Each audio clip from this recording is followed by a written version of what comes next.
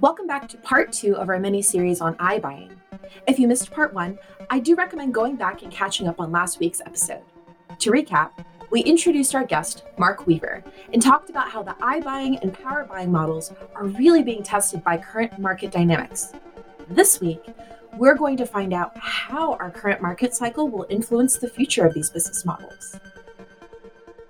I guess if we look at trends, have we seen any recent trends that traditional home buyers are looking when deciding, where they want to purchase with iBuyers?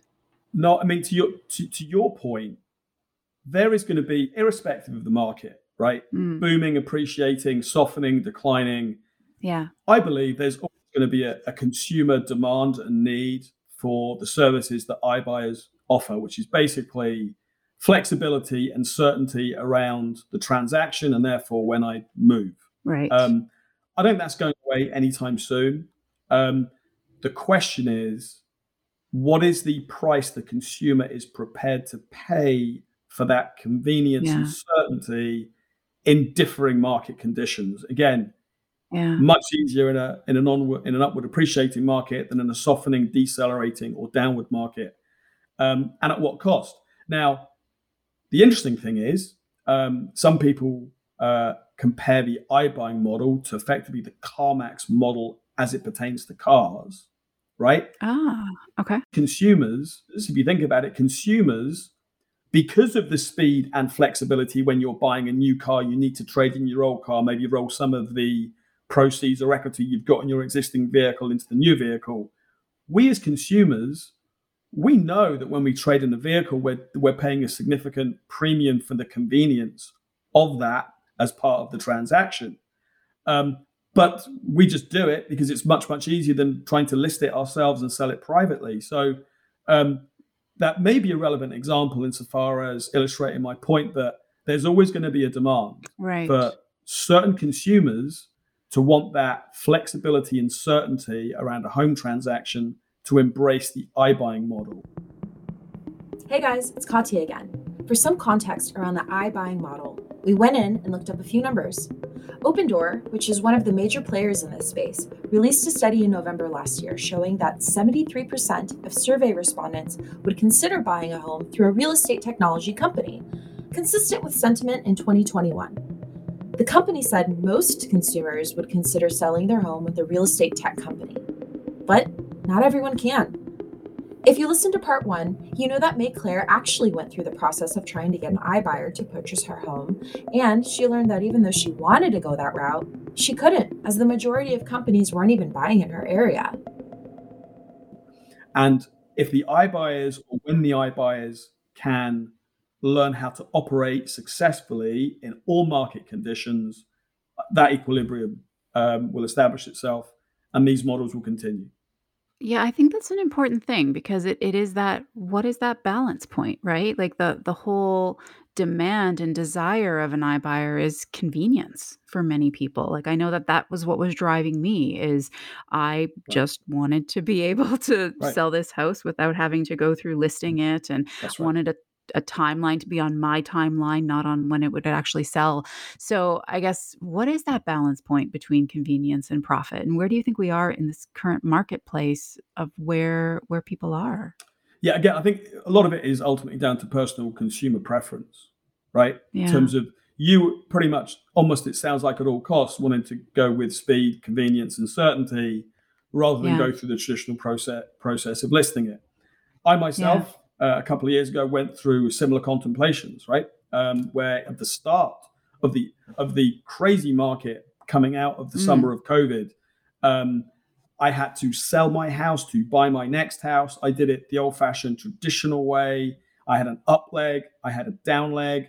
There were 4 real estate agents effectively in the mix of those transactions. There were 2 escrow offices. I had to sell my home in a certain time frame to release the proceeds to buy my up leg. And it was a very stressful, uncertain time, right? Yeah. And looking backwards, because there did almost have to be planetary alignment for that transaction to close on time and everything to fall in place because of all the different constituents involved and the sequence that everything had to land. If I had to do it again in similar market circumstances, I would probably be quite happy paying an additional Mm. point or Mhm. two out of my proceeds to have that degree of confidence and certainty that those transactions would all complete and close on time. Sure. Yeah, I can absolutely see the desire of all of that.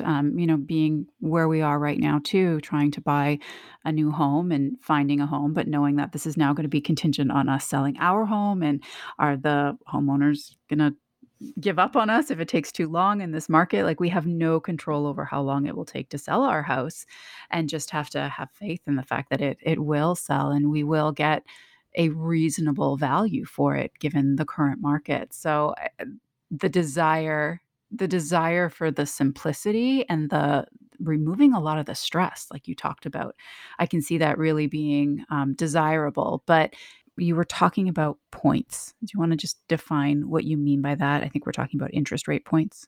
We're actually talking about percentage of proceeds.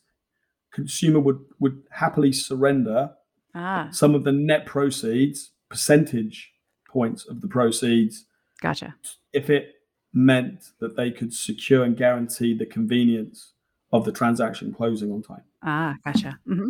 So typically in a real estate transaction, right, it's traditionally it's been 6 points, right? The seller pays 6 points, 6 percentage points, right, of the gross transaction value. 3% goes to the buying agent, 3% goes to the selling agent. There or thereabouts. Hmm. Recently in the market we just come out, it was more like 5 points, 2.5. But that's the cost of the transaction to the seller, right? 5 points.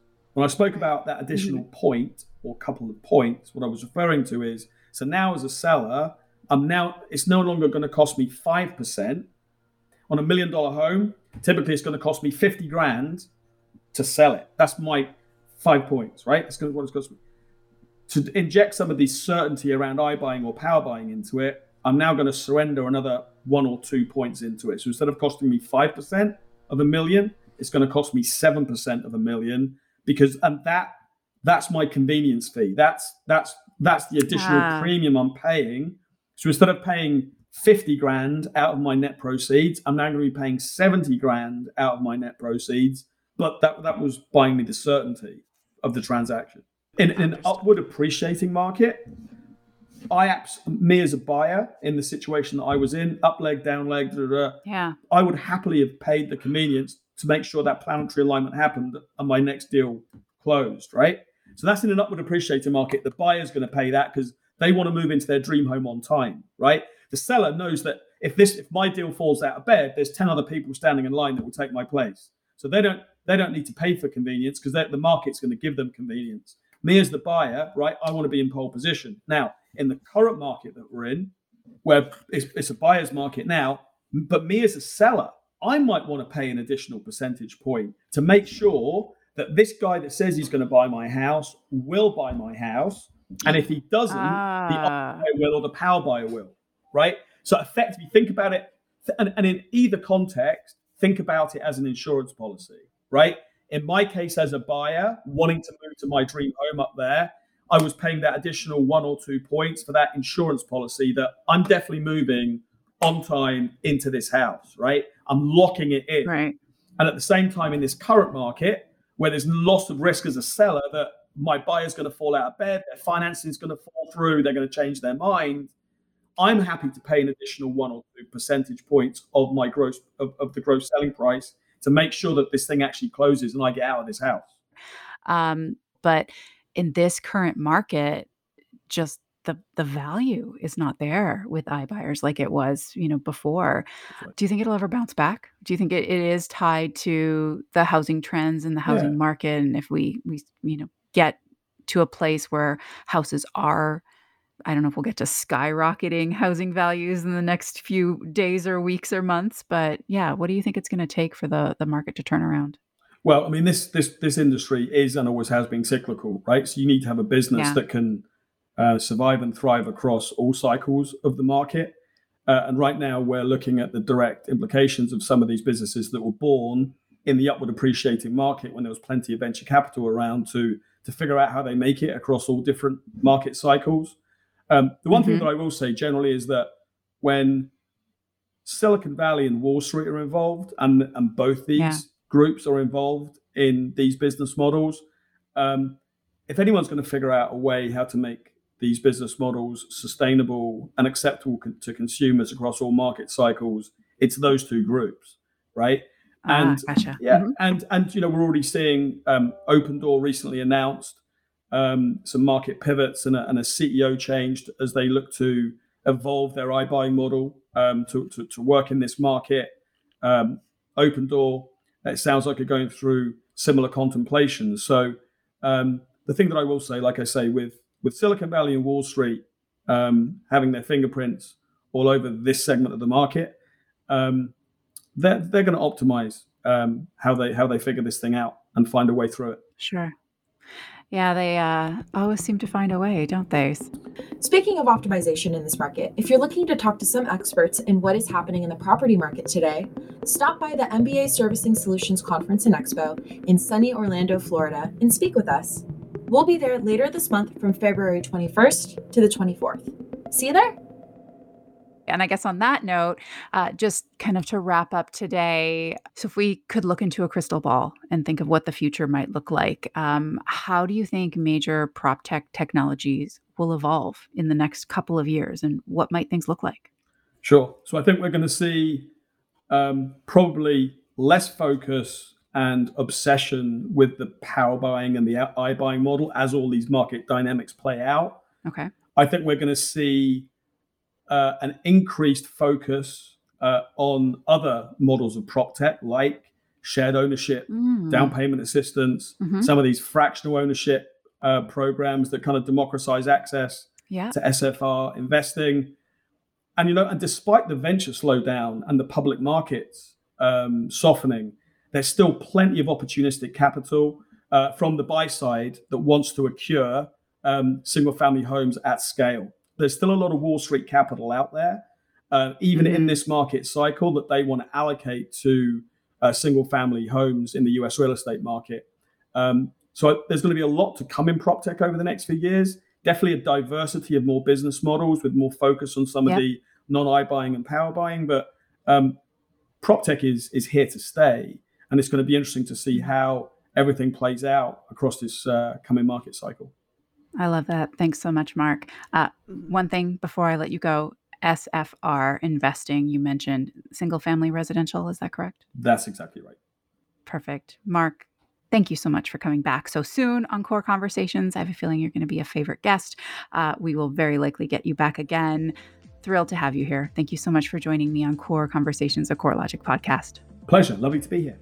Okay, and thank you for listening. I hope you've enjoyed our latest episode.